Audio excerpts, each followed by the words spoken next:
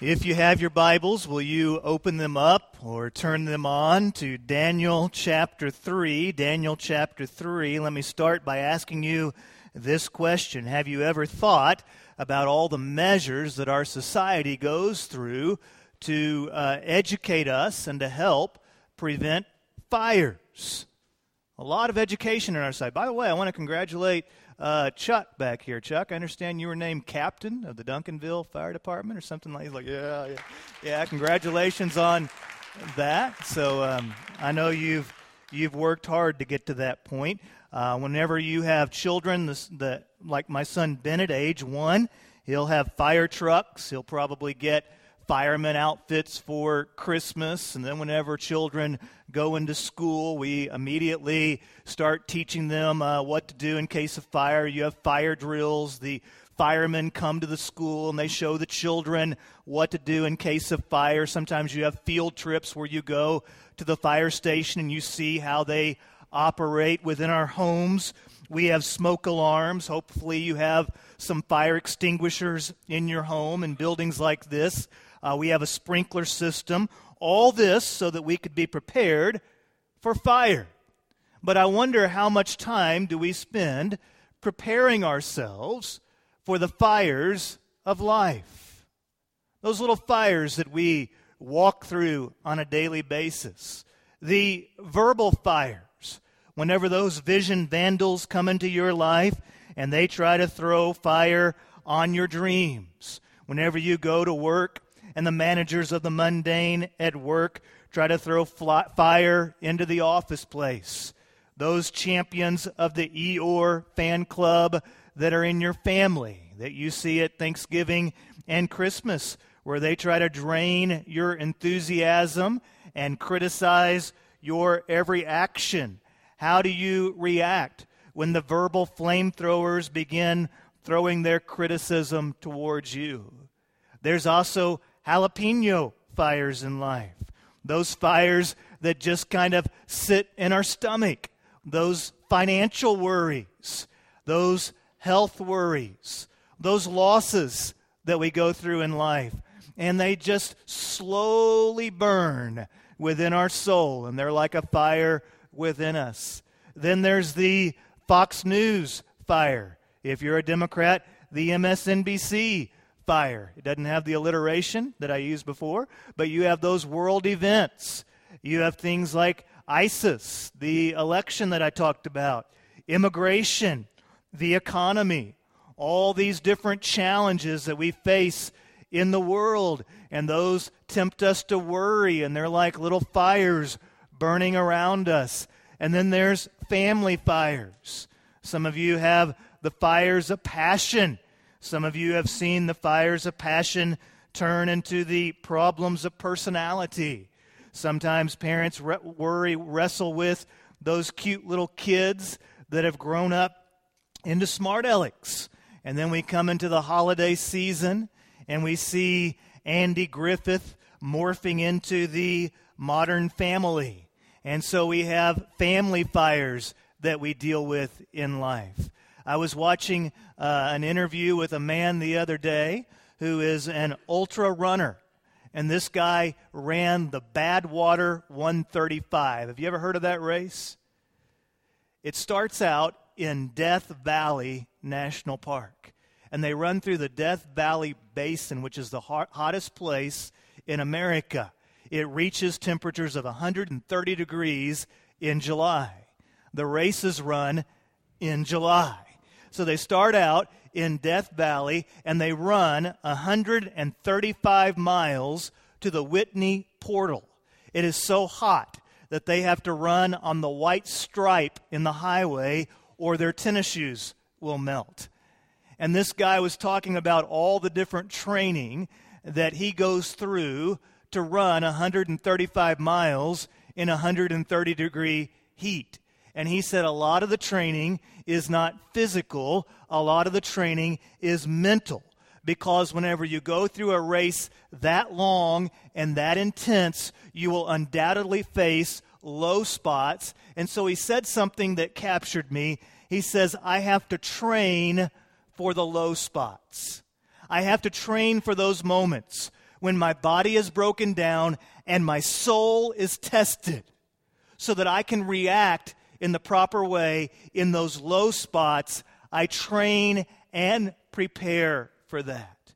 Well, it got me to thinking, if we are going to survive the fires of life, we have to be prepared for, we have to train for the low spots. We have to know that they're coming and prepare ourselves ahead of time for them. Well, in 605 BC, Daniel, the great prophet, had his ultimate low spot. Daniel was just a young teenage boy. He, Shadrach, Meshach, and Abednego were hanging out at Jerusalem High School.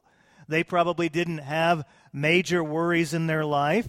They were probably concerned about who would be their prom date. Can we beat Samaria High School in the upcoming football game? Can I pass pre-cal? But then King Nebuchadnezzar of the Babylonian Empire, he marched his army up to Jerusalem. He besieged the city, and he conquered the nation of Judah. Daniel, Shadrach, Meshach, and Abednego were taken to Babylon. They were taken away from their families. Their identity was changed. They were taken away from their friends, from their homes. Everything that they knew, Daniel, Shadrach, Meshach, and Abednego were taken away from. But there early on, the Hebrew 4 made a decision, and that decision was that the Babylonians could take their lives from them, but they couldn't take their soul. If we're going to train for the low spots, we need to realize that changes can come into our lives. You can have changes in circumstances when it comes to where you live, who your friends are, your economic status. There can be all sorts of different changes to your circumstances, but I want to encourage you that no matter where you are, whether you're at high school or in college, no matter where you are in your job, no matter where you are in the community, that no one is going to steal your soul, because your soul remains faithful to God no matter what. Well, things started looking better for Daniel, Shadrach, Meshach, and Abednego. In time, they began adapting to their new life there in Babylon, and they began establishing their lives there. Daniel helped the king in chapter 2, and as a result of that, he and his friends were promoted into leadership positions. Times were good for Daniel, but then in chapter 3 and verse 1, King Nebuchadnezzar made a gold statue, 90 feet high and 9 feet wide, and he set it up on the plain of Dura in the province of Babylon. And King Nebuchadnezzar sent word to assemble the satraps, the prefects, the governors, the advisors, the treasurers, the judges, the magistrates, and all the rulers of the provinces to attend the dedication of the statue King Nebuchadnezzar had set up. And so the satraps, the prefects, the governors, the advisors, treasurers, judges, magistrates, and all the rulers of the provinces assembled for the dedication of the statue the king had set up. And then they stood before the statue Nebuchadnezzar had set up. Now you'll remember in chapter 2, we studied this last week, the king had a dream. And in that dream, he had seen a colossal statue. It was made out of 4 different kinds of metals. He was troubled by that dream, and so he called all the advisors together for someone to tell him the dream and interpret it. Daniel was the only one that could interpret the dream. And he told the king that there would be 4 kingdoms, but the top of the statue was made of gold, and the gold head of the statue represented the Babylonian kingdom. And he told King Nebuchadnezzar, God has exalted you.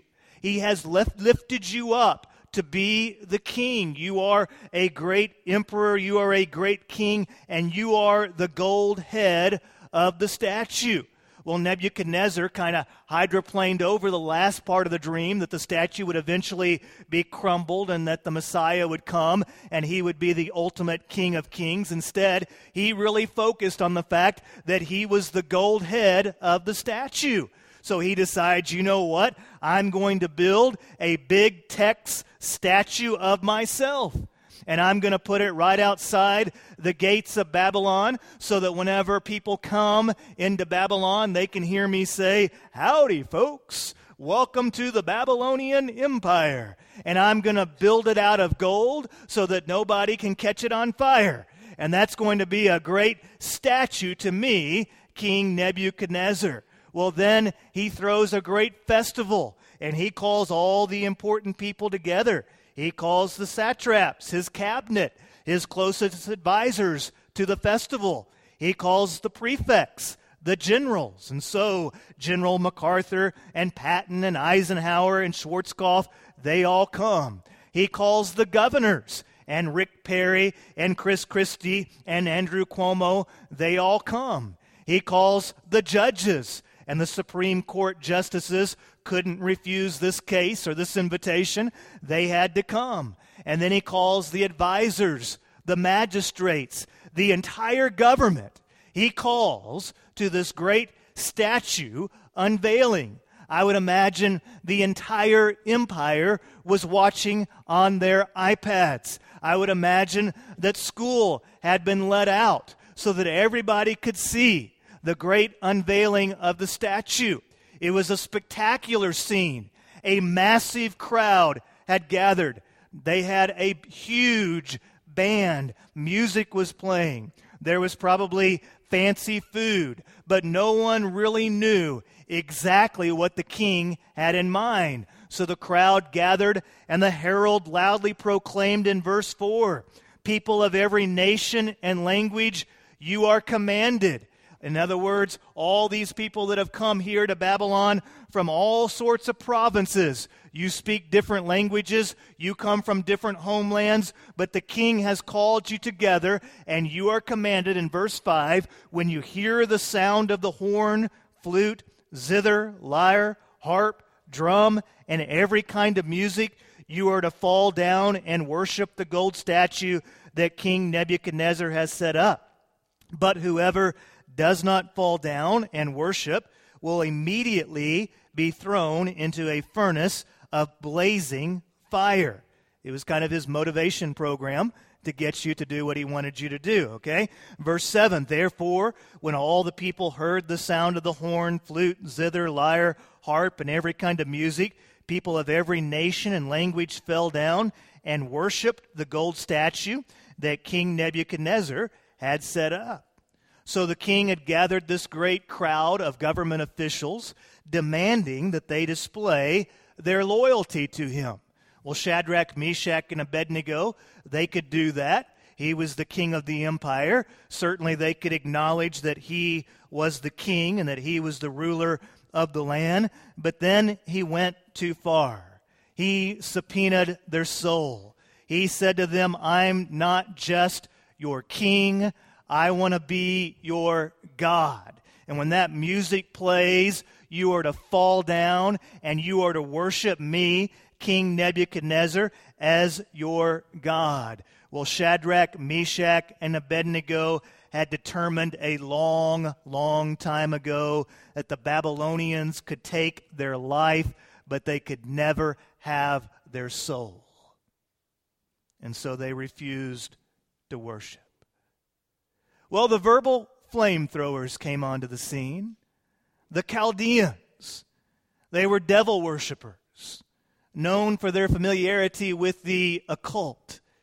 And they quickly pointed out to King Nebuchadnezzar that the Hebrew three were not worshiping. So King Nebuchadnezzar is angry, but at the same time, he knows Shadrach, Meshach, and Abednego, so he calls them before him. So these three Hebrew men come before the king. Everybody's watching, and the king says, "Well, maybe you didn't hear it the first time. They're supposed to play the music. The band hits the notes, and after they play the music, you're supposed to bow down and worship me. So Shadrach, Meshach, and Abednego, I'm going to give you one more chance." And the Hebrew three replied in verse 16 to the king, "Nebuchadnezzar, We don't need to give you an answer to this question. If the God we serve exists, then he can rescue us from the furnace of blazing fire. And he can rescue us from the power of you, the king. But even if he does not rescue us, we want you as king to know that we will not serve your gods or worship the gold statue that you set up. Now I want you to notice here that these three young men had determined to live with a positive faith. They had determined that they were going to believe in God, his goodness, his strength, and that they were going to be positive and place their faith in the power of God. And so you notice three things about their response. Number one, they were respectful.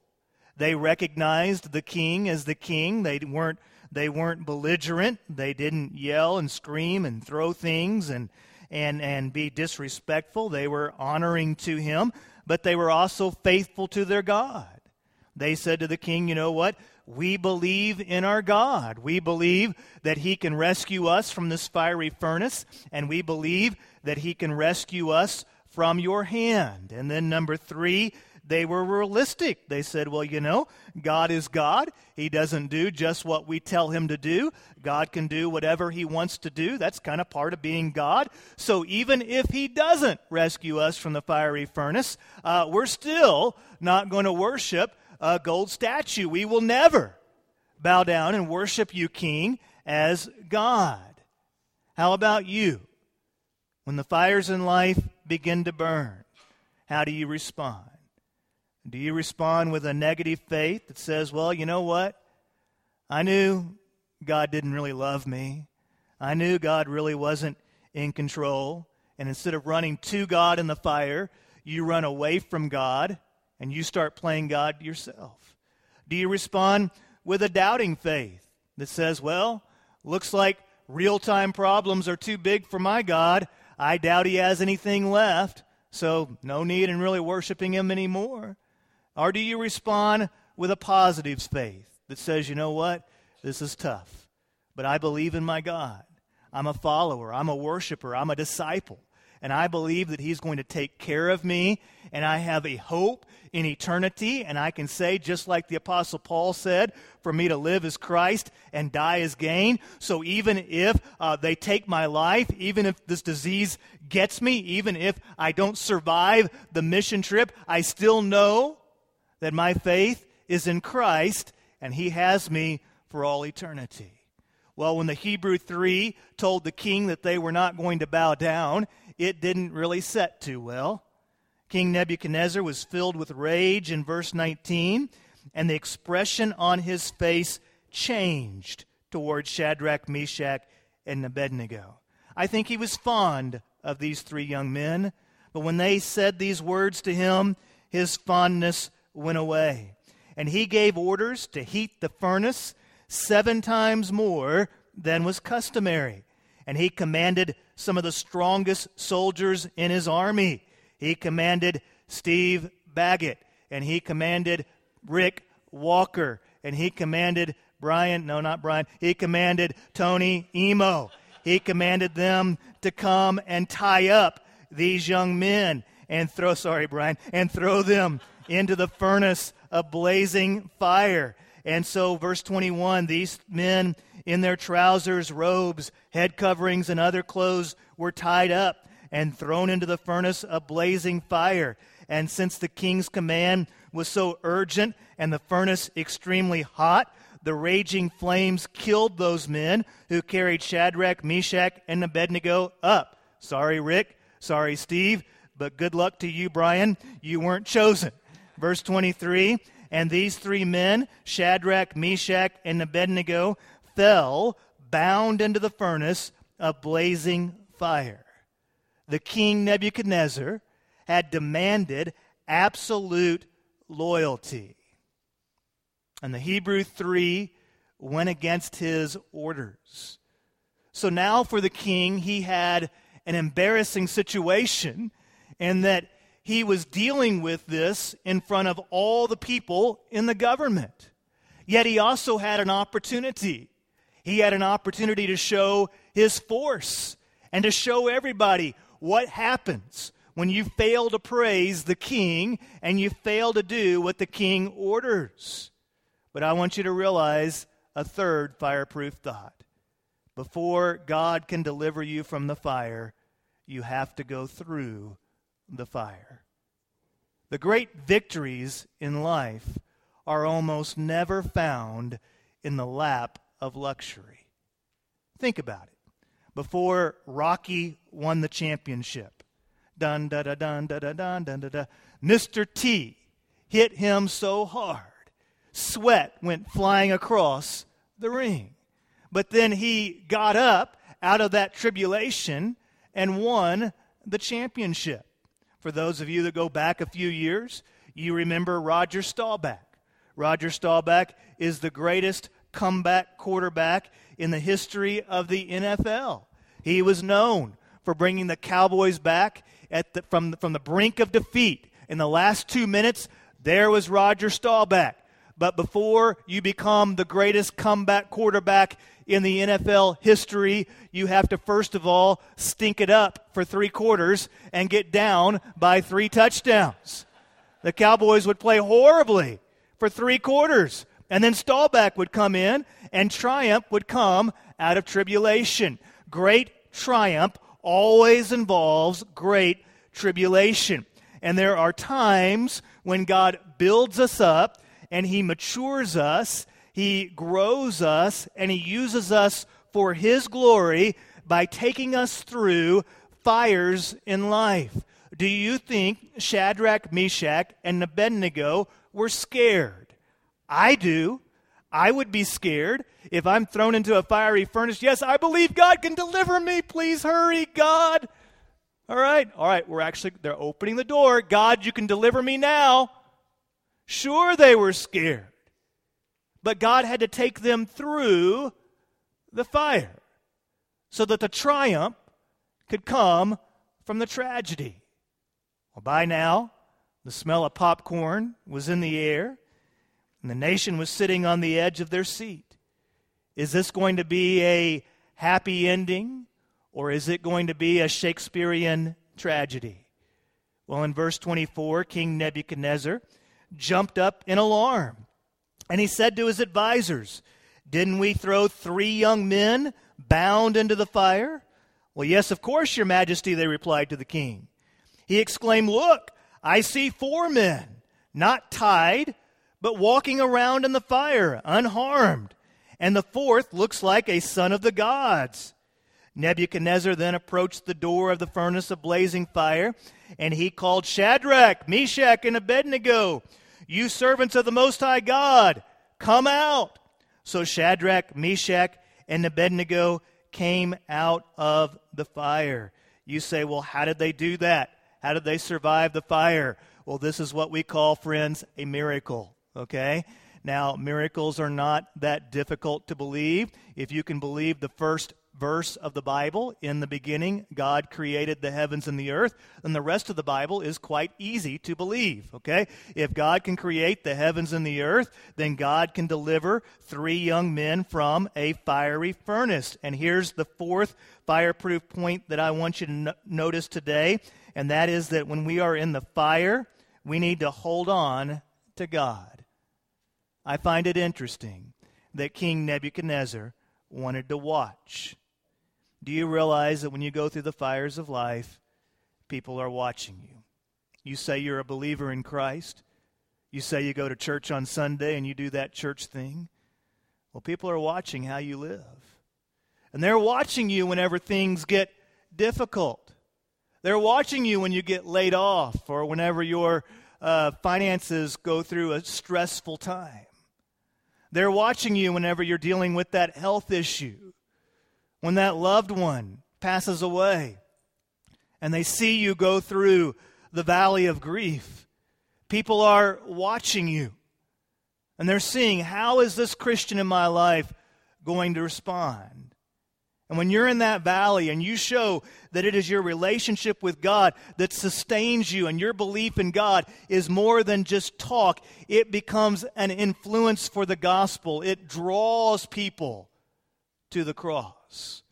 When people see you let go of God in the fire, it confirms their cynicism. But when they see you draw close to God, when they see you take those steps of faith and walk through the fire, and they hear you be a believer even in difficult situations, it causes them to pause and say, wait a minute, maybe there's something here. You see, it's easy for people to argue with you about your beliefs, but it's very difficult for people to deny you your experience. And when they see you go through the difficult experiences of life with faith, it becomes a testimony to the power of God. Well, in verse 28, Nebuchadnezzar exclaimed, "Praise to the God of Shadrach, Meshach, and Abednego." Now, Nebuchadnezzar didn't know everything about God, but he was smart enough to know that only God could have delivered them. So he says, praise to that God. He sent his angel and rescued his servants who trusted in him. This pagan king had built a great statue seeking praise. But he had forgotten that in chapter 2, at the end of the dream, that the praise was not for the king.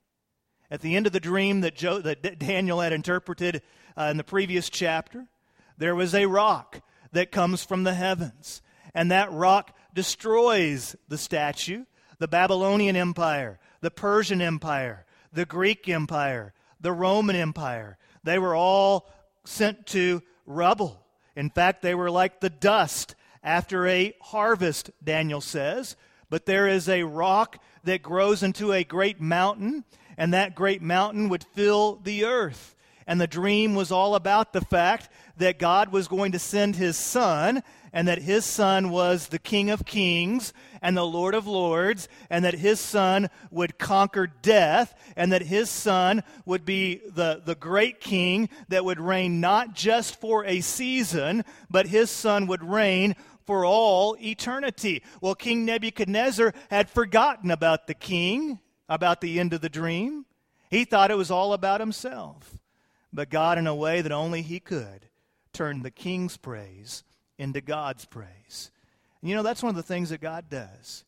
He takes difficult circumstances, challenging times, fires, if you will, and he's able to turn those into moments of praise to our God. And this is my fireproof thought number 5 for you today. Remember this: God's in control. Remember, God's in control. I look at the crowd today, and you guys look good. You guys are looking good today. You're awake. Looks like you got extra sleep last night. I don't know why. And I'm so very, very thankful for our church. I'm thankful for you guys being here today. I'm thankful for the spirit that we have. This is a friendly place. It's a place where we're living life together. And I appreciate all you do to make the ministries of Murphy Road go forward, to make this a place where we want to be, to make it a place that's enjoyable to worship at. I thank you for how you care for one another. And it's encouraging to me to see you guys growing in the faith. We're not just a country club. We're not just about self-help with a twist of Jesus. But we're digging into the Scriptures, and we're trying to be true disciples that are following Jesus Christ in every area of our lives. But I'm also aware of this, that behind smiles and greetings, behind, hey, how you doing, what the kids doing, behind all of that, there's some real problems that we bring into the room today. There's some real heartaches. And so I just want to remind you as we finish today that our problems don't surprise God. The Bible says that God knew us before we were ever born, that he knit us together in our mother's womb, that he has foreknowledge, and he knows me yesterday, today, and tomorrow. And so when I find myself in a set of difficult circumstances, God doesn't say, oh, wow, I didn't know that was going to happen. I'm just as surprised as you are. God has a plan for your life. There's a destination point that he's driving you towards. The Scriptures say that God desires that you might be conformed into the image of His Son. And so sometimes He's taking you through fires, and sometimes He's taking you through stretching times that causes your soul to be exposed. But He's growing you, and He's maturing you, and He's making you into the image of His Son, because you're a part of His family, and you are adopted into the family of God for all eternity, and there's a destination point. When you look back in your life, you can see how God has been at work. You can see how He began to show you your need of Christ and how He began to work in your life. And you can see how He's taken you through all sorts of things in the past. And whenever you look inside, you realize that you are who you are because of the grace of God, that you are justified because of the blood of Jesus Christ, and that you are secure in Christ, and that you are loved dearly by your Heavenly Father, not because of your righteousness, but you are loved dearly by the Heavenly Father because of the righteousness of His Son. And whenever you look ahead, you realize that you have something that is true hope. You have a word called hope that doesn't just mean, I wish tomorrow to be better than today, but you have a word called hope that means that no matter what happens tomorrow, I am in God's hands for all eternity. As believers, when we look ahead, we come to the realization that even though there is a lot of brokenness in our world and there's a lot of things that just aren't right, children get sick, tsunamis hit, all these things that are just fractured, we realize that God has sent His Son. God is redeeming His heart. And one day, the rock of heaven will come again, and He will reign as King of Kings. There will be a new heaven and a new earth, and our hope will be completely fulfilled in Jesus Christ. And so we look ahead to that day, and it allows us to have the strength to press through the fires today and to say with the Apostle Paul, to live as Christ, to die as gain. And when we begin to put all that together, the result is that we praise God. And so I close with the passage that I read earlier in Romans 8 and verse 35. It's right after a Mount Everest section of Scripture where Paul says the creation itself is groaning because of its brokenness. Where Paul says believers are groaning to the Lord because of their troubles. And Paul reminds them that God is in control. And then he says, who can separate us from the love of Christ? Hey, church, who can separate you from the love of Christ? Can affliction or anguish or persecution or family or famine or nakedness or danger or sword? No. In all these things, we are more than victorious through Him who loved us. For I am persuaded of something. I am persuaded that not even death or life, angels or rulers, things present or things to come, hostile powers, height or depth, or any other created thing will have the power to separate us from the love of God that is in Christ Jesus. God's in control. Would you stand with me, please, as we pray? The band's going to come, and we're going to have a time of worship.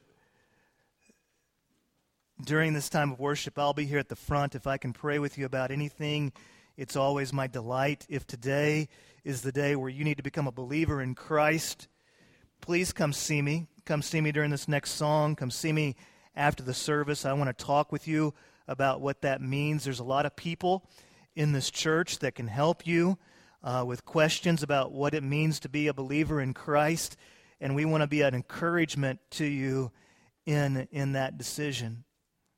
Church, we've gathered here in this moment today to worship our Lord, and don't let the truths of what we've seen in Scripture escape you.